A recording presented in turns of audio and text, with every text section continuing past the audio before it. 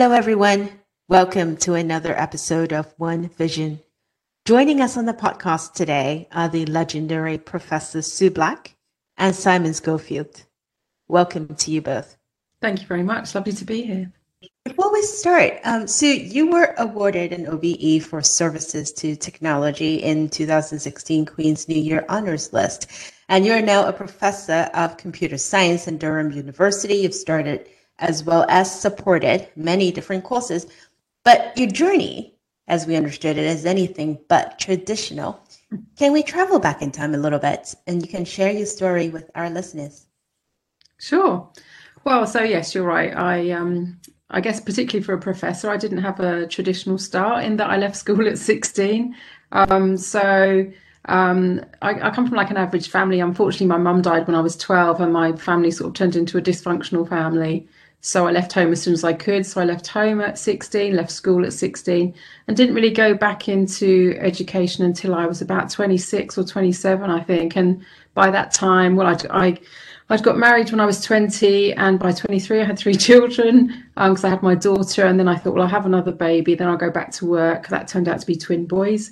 So at 23 I had a 2-year-old daughter and baby boys. And then unfortunately after that my marriage broke down, so I ended up in a women's refuge for 6 months. And I guess going back into education was really my way of trying to create a better life for my kids, really. I was living on welfare in the UK, and I thought, well, as a single parent, I need to try and earn some money to look after my kids. But what I realised was, because I'd left school at 16 with not many qualifications, I'd be on minimum wage, and so actually I wouldn't even be able to pay for childcare for the kids. So I realised quite quickly that going back to work just wasn't an option for me. So then I thought about going back into studying, and I hadn't actually wanted to leave school at 16. It had just been my home circumstances. So I contacted the local college. Maths was my favourite subject at school, so I knew that I wanted to study maths if possible. And I went along to the local college. They luckily had like a fast track maths course, which gave you the equivalent of 2 A levels in maths, so enough to get university entrance. And so I did that course. It was like 2 evenings a week in college and 20 hours private study at home. So I did that course, and that meant that I passed that, and that meant that I got the qualifications so I could apply to university, which I did. Studied computer science, so I did a degree in computing, 4-year degree. I then went on and did a PhD, and blah blah blah blah. A few years later, here I am. I'm a professor. Quite a few years later.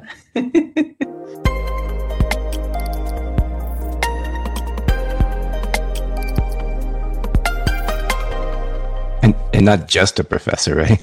An amazing professor that is inspiring people around the world, professor, that kind of thing. Okay, thank you. Yes, I was joking with Brad last week when we were saying, we're going to have Simon and Sue on the show, and he was teasing me because I remember the time when we actually took a selfie together in London. I was like, oh my God, I'm starstruck, and I think I still am. I can't believe you're here with us. Well, but thank you. And Simon, let's talk about your background. You're an ambassador for Tech Up Women, an initiative created by Professor Sue Black aimed at improving the diversity within technology. So talk about that program a bit and kind of how you came to it. Sure. So I think, we quickly talked about it beforehand. It was probably a little bit of fate that I met Sue and the team at Tech Up Women. But I think I just was really amazed with the work they were doing. I wanted to sort of help out in the diversity space, and it just seemed like a natural fit. That's sort of accidentally how I got involved. But I think the program really tries and addresses, I think, a part of the diversity problem, which is sort of, can you hire women into technology roles? And I think that standard response that we hear, I'd love to hire a woman, but we never see any good candidates. I think that's the problem we are just trying to address, square in the face, and just never hear it again. So how does Tech Up Women work? Well, it's a 6-month training program, and it takes women from, I'd say, a very diverse set of backgrounds, really focusing on the sort of the underrepresented groups. So in particular, I think on our first training course, we had 54% women of color, lots of other groups with, women with dependence and disabilities, So, really trying to, I think, take a broad and diverse set of women and really give them what we call an alternative pathway into the tech industry. I think, look, I'm very fortunate, I followed Sue's path, PhD in computer science. It's all really easy. It's all very linear, but the world isn't like that, right? And that's why Tech at Women exists. So look, it provides 6 months of technical training, but I think there's a lot more that it does. And I think one of the things that really attracted to me, and we talked about at the beginning, why did say yes to Sue? I think it's the confidence and ambition that the course really helps foster within the women. So I think technical training is great, but if you add in confidence and ambition, it's amazing what can happen and what you can see those women go on to do and their career aspirations. So we're very fortunate. We got funded by the UK government. So we ran the first cohort of women, and we've seen the vast majority of them graduate and go on to do really super and exciting things. What we're currently doing now is looking to partner up with corporate sponsors, really just to provide the funds to allow us to train further sets of women. So I think in a nutshell, that's the simplicity of Tech at Women.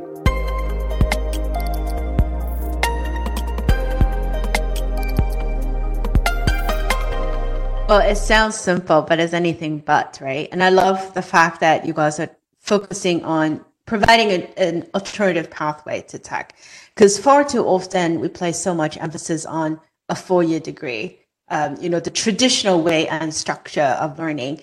And we forgot the fact that not everyone have access to it. So, and I think to be able to solve the fact that we don't have enough women in tech, or people claim that they cannot find enough women in tech, I think it's a good route to go. We have some good friends and speakers that were in the show before that are focusing on those. So we love that, and kudos to you both for that. Let's talk about one of the hot topics of late when we're talking about diversity, is AI and bias. So there is, I think we can all agree that we don't lack awareness of the fact that there is bias and it needs to be solved. There are many brilliant people everywhere in the world that has been looking at it, but yet the bias in technology is still very much prevalent. We hear about it with voice assistants, with facial recognition. Males, again, are drastically overrepresented in both STEM education cohorts as well as career, like to your point.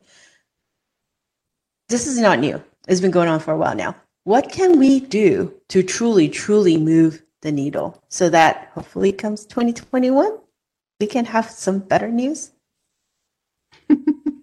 Well, that's not a simple issue, as I know that you know. I've just set up a group at Durham focused exactly on this, and I've got one PhD student so far, looking for some more to look at this issue, and we're keen to bring together industry, academia and government to solve real world problems. I think the thing is, my background now is software engineering, and so, I know from looking at software over the years that and the people that are creating it, and if you think of all the software products that we've got kind of all around us, and the fact that we're just we're human beings and we've all got bias, right? So some of that's unconscious and sometimes it's conscious, and so if you have people creating software who all come from very similar backgrounds, which quite a lot of the time is what happens, then of course there's going to be unconscious bias in there as part of that software that's being created. And if you're then not using very diverse groups of people to test that software, so to start with, the group of people creating the software is not diverse, and then you don't have a diverse group of people testing it either, that software is only going to be fit for purpose for a certain demographic of people, and that's probably the same demographic as the people that created it in the first place. So we need to, even as a first step, try to ensure that all of our teams of people creating software, and so AI software, are diverse in many different ways to start with. And even if you can't manage to do that, then you're testing your software with diverse groups of people. And I think that's just a kind of first step in the right direction, really. It's not a simple problem, because it's it's kind of human behavior, and it's a lot of it's unconscious. So, it's not like we can just kind of like route it out, find it and quickly solve it. It's not a very simple problem. It's a very complex problem.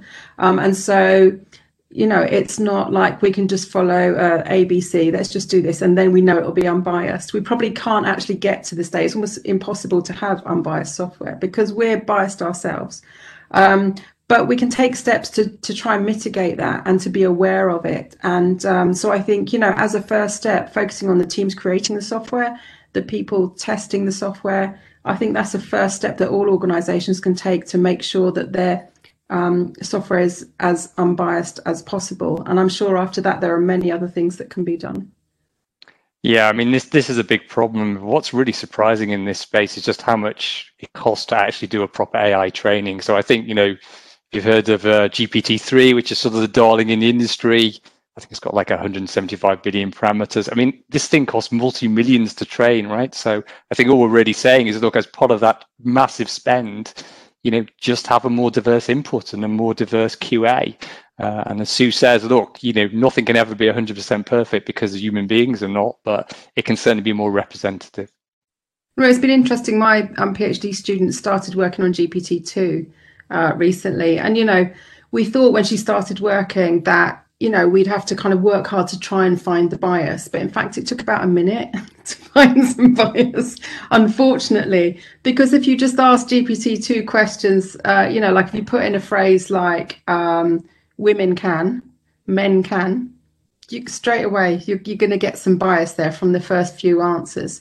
And so there are issues around how GPT-2 was created and the fact that, for example, Reddit was used as the kind of source, some of the main source for GPT-2. So Reddit might seem like a unbiased place to some groups of people, but it definitely doesn't to me. And, I just think that more thinking should have been done about this kind of things. It's not rocket science, right? It's not rocket science. It's not difficult. So I'm not sure how these, obviously smart people that put these things together, how could they not have thought about these things? I don't actually know the answer to that question. But Sue, I would agree. I mean, even some of the big tech firms you think would be really good at this. So the Googles and Amazons, they've fallen foul of it. There's plenty of examples of them messing up in this space too.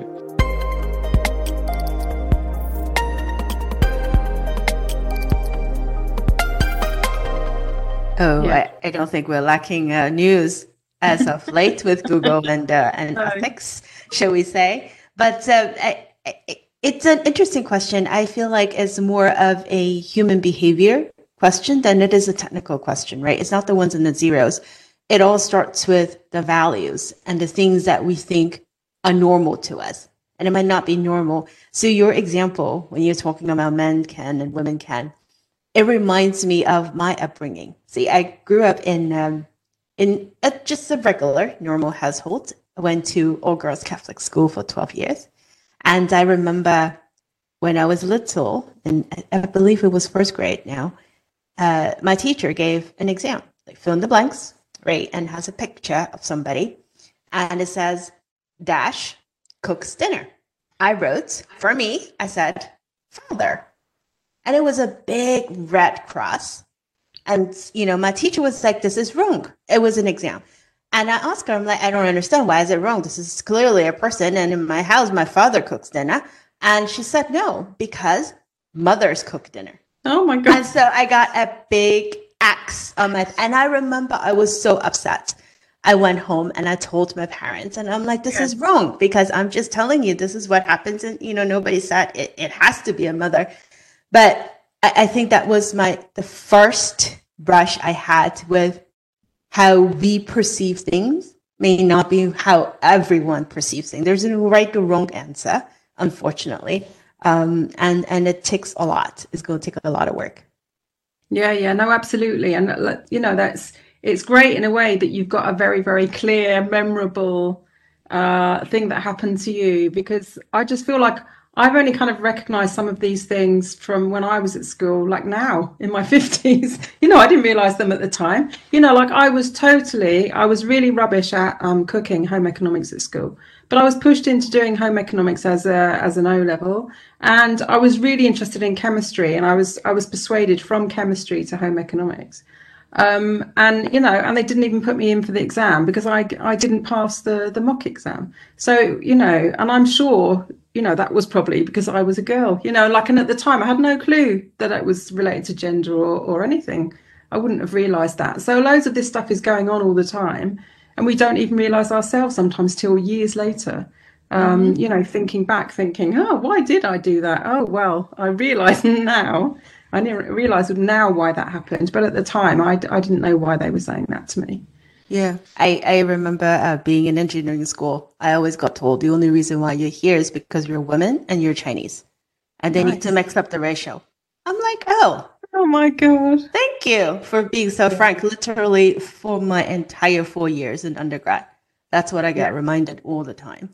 And unfortunately that goes on, like that's still going on with our young people now. Like we like to think that we're moving on, and I guess in some ways we really are, but in other ways, there's still loads of bias out there, loads and loads and loads. And I mean, one of the things I love about technology and social media, even though loads of people hate social media because, they see it as kind of like negative and destructive. At the same time, it's connecting together people so that we can see that there's people all around the world having the same kind of issues that we are.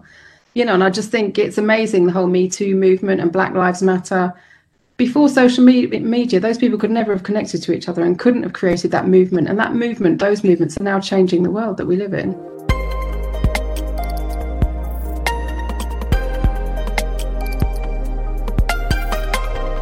Well, and you alluded to, Theo, earlier, what happened at Google the past couple of weeks with Tim and Gebru. And, when we think about, sort of the bias that's getting unearthed at some of the largest companies that really impact our day, that we use every day. And we think about search engines and we think about the power of networks. The power of networks have both, the ability, like you were saying, Sue, to build up a movement and to change minds and to take action, to policy and to really change the world.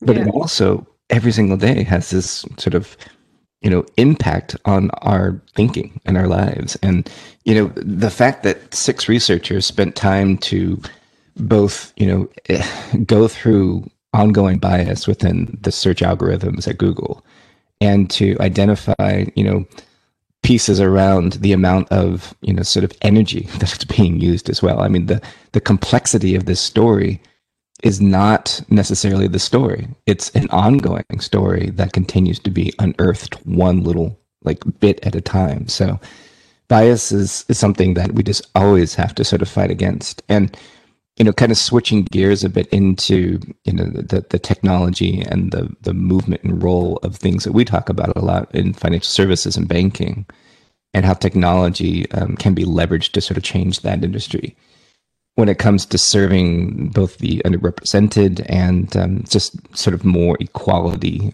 across financial services in general.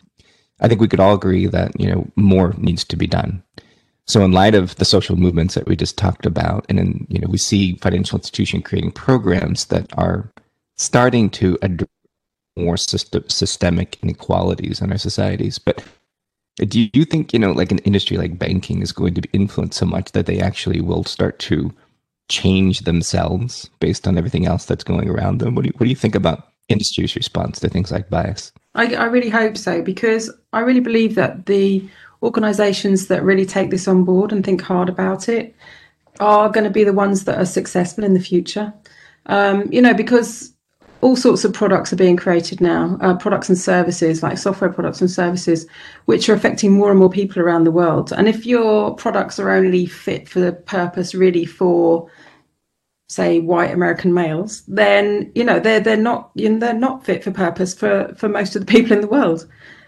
So I think it depends, I think a lot on, what you want to do as an organization. But I really believe that having, teams of people with different viewpoints, different backgrounds, different understandings of the world can only be a good thing in terms of creating products that are for people all around the world. And I think, lots of banks, lots in the banking sector want their products to be fit for purpose for different countries, for different demographics. And so if they've got a very specific, small kind of demographic of the people creating those products, then they aren't going to be fit for purpose, are they? And so then as a company, their products are going to fail.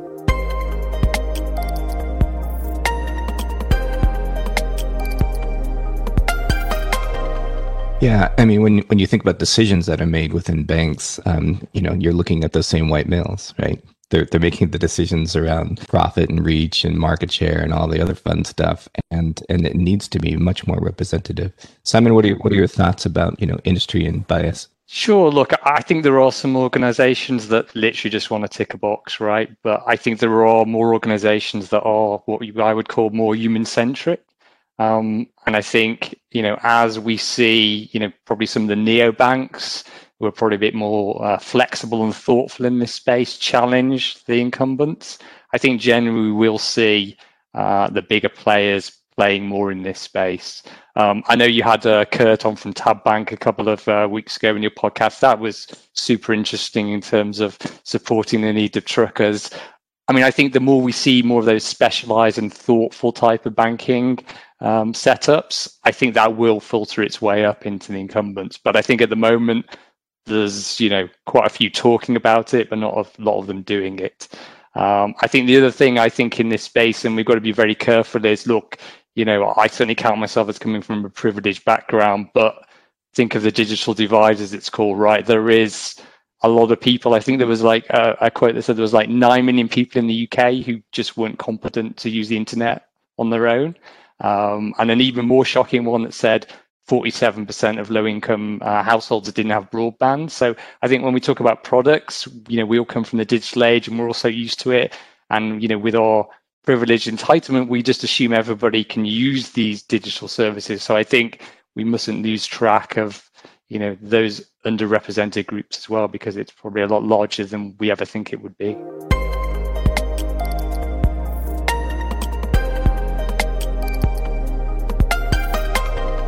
Yeah, Simon, to your point though, on neobanks and challenger banks being able to change the status quo a little bit, I think I have mixed feelings about it, because I don't think we lack stories about certain challenger banks that may start with an R or may not, or a few other ones that, shall we say, bro culture, or probably saturated with a certain culture that seems to be repeating itself from the incumbents to startups. All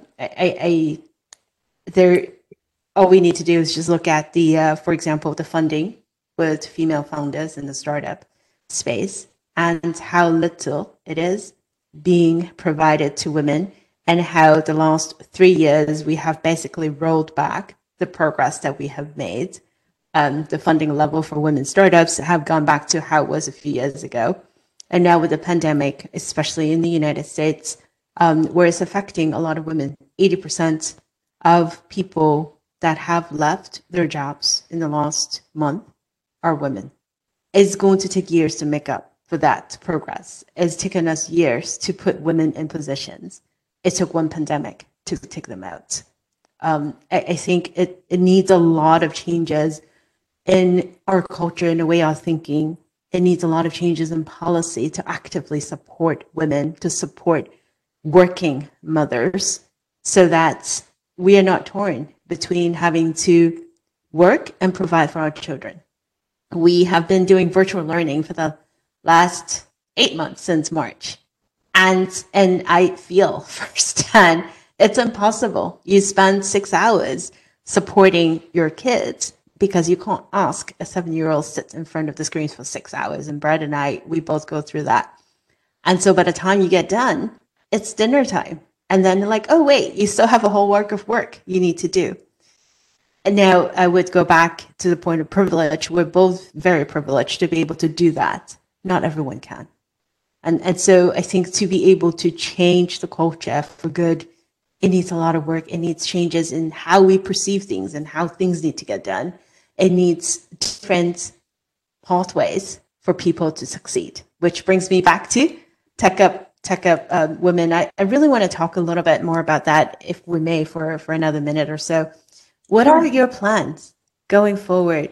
How can people know more about it, and how can people reach out? Well, so our website is techupwomen.org, or at techupwomen on Twitter. And so, Tech Up Women was created really because I saw this real lack of pathways for women to get into technology, or people from underserved backgrounds. So, over the years, I've spoke to many people working in companies saying, oh, we really want to employ women into technical roles, but, not enough women apply, and then they don't get through the interview process. So we end up hiring guys all the time. What's the one thing that we can do to change that? And the thing is, well, there's not really one thing that you can do, because that's a multitude of issues there causing that situation. So there's that issue that I've sort of thought about for the last 20 years probably. And then also throughout my career, I've met so many women who want to work in technology but don't quite know how to get into technology. And there aren't loads of pathways really. If you see job adverts, it's always for someone with, it's getting better, but like 5 years experience in C++ or whatever. And so if you want to get into tech, how do you become that person? You just can't, right? So I just thought, well, why don't I try and create a program which connects all these women with potential to technology companies? And so that's what Tech Up Women is really. It's a pathway for women with potential that are excited about technology to get into technology and to get into real jobs in technology. So we brought together 15 industry partners, 4 universities, and created a pathway so that we could take women with degrees in any subject area into a tech career. And that's what we did. So we created that course, and the industry partners said that they wanted to employ women into either agile project manager roles, business analysts, data scientists, or software developers. And so that's the pathway we created. That's what the program is. But it could have been different roles. I thought cybersecurity was going to be one of the job roles, but that actually came in at number 5, and we just like we can only train into 4 job roles. 5's a bit of a stretch, so we took the top 4. But it could have been any job roles in tech really. And so we created a program bringing industry expertise together with academic expertise to create a pathway. I think has worked really well, and I think that's what we need more of. So we need partners to work with, but also I encourage companies in general to create their own pathways in. Don't say we need to hire someone for exactly this position and nothing else. Put together some kind of program which will help take people with lots of potential into your company. I don't see hardly any companies doing that, and there's so many people out there with so much potential that could work in tech. And I think I particularly care about people from underserved backgrounds, because I feel like I've got a lot of privilege, but at some point I didn't have that much privilege. And certainly many of my friends around me have had no, very little or no privilege at all, living in sort of inner city London. And I really saw, and I still see, that I'm just so lucky in so many ways. I'm lucky that I'm white. I'm lucky that I was quite good at university stuff. But what about people that aren't, that end up in situations where they're on a low income, and they can't support themselves easily? There's so many people out there with so much potential who never even get a chance to get through to working in a tech career. And I think we could have people working in tech at all different levels, from all different backgrounds, and that would really enrich the whole industry, as we were saying before. And I just really really want companies to create those pathways. And so we've created one, and it'd be great to have partners working with us, and please get in touch if you're interested. But also, I really kind of challenge all companies to start creating programs to really, not kind of like walk the walk, actually do something about it, rather than, just giving a certain organization a bit of money to do something. Change the culture within your organization so that it's more welcoming to people from all different backgrounds, and create pathways for them to come into your organization and feel included when they get there.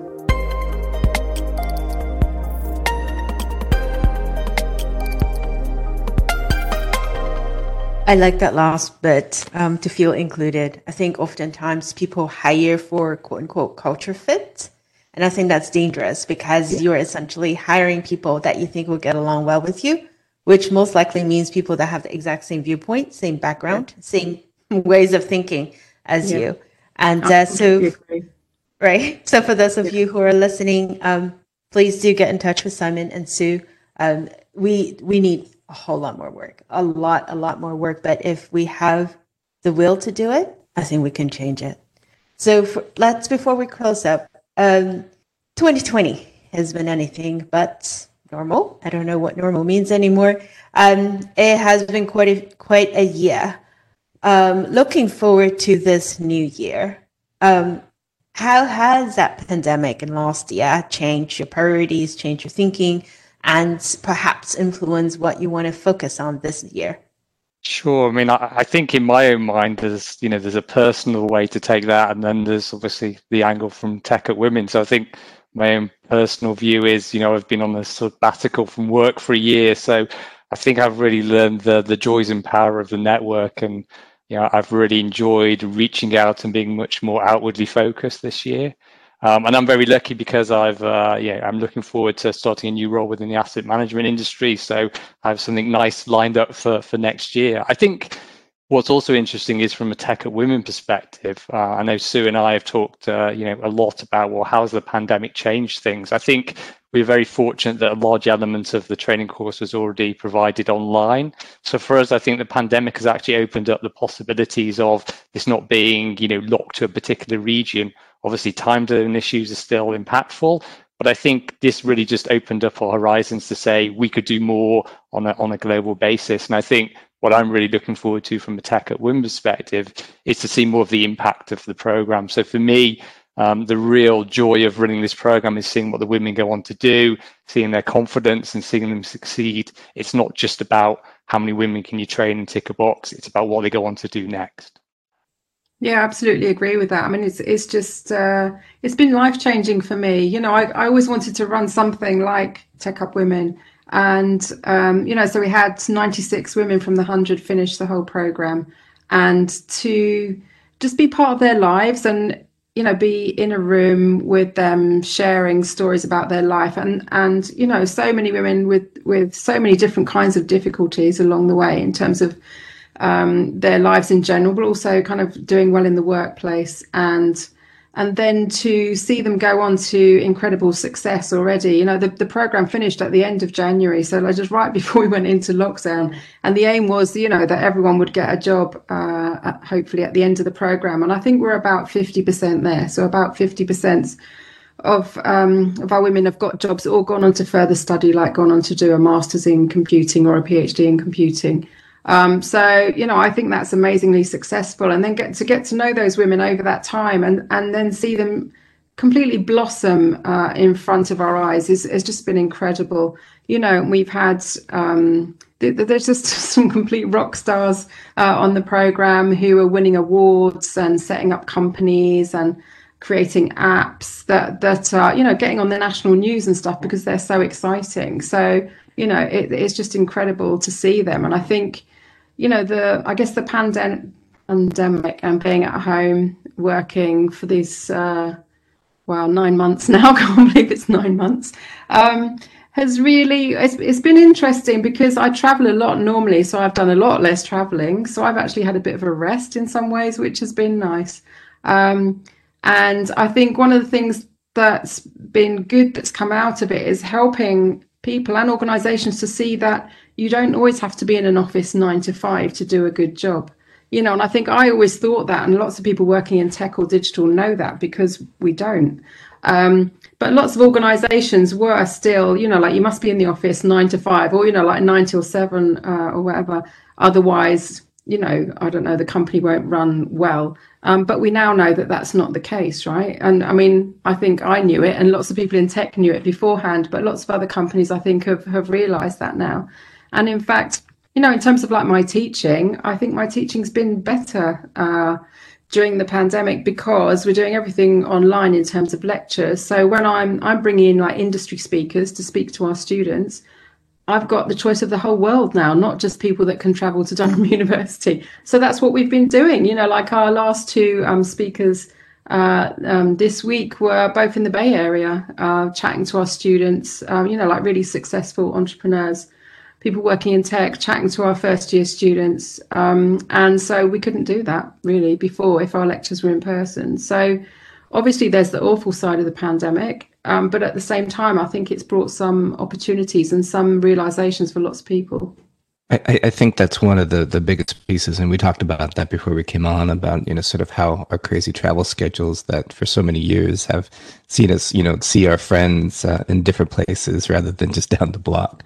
One of the things that I hope that, like you said, comes out of this pandemic is that the opportunities that we have for people in their careers and their choices do not need to be tethered to a physical location. And I think each organization needs to look at the way they're hiring, who they're hiring, the biases that might be sort of implicit in that process. Because again, even the whole 9 to 5 idea, needs to be thrown out completely. If banks can function, if an industry like a bank function, without having to necessarily have everybody working 9 to 5 in a physical space, then any institution can. So we look forward to seeing you in 2021 or 2022 on the road, though, again, and sharing your inspiring story on a stage, because that's where we first met you last year in London. And so just thank you so much for being on, and Simon as well. Continue to support this effort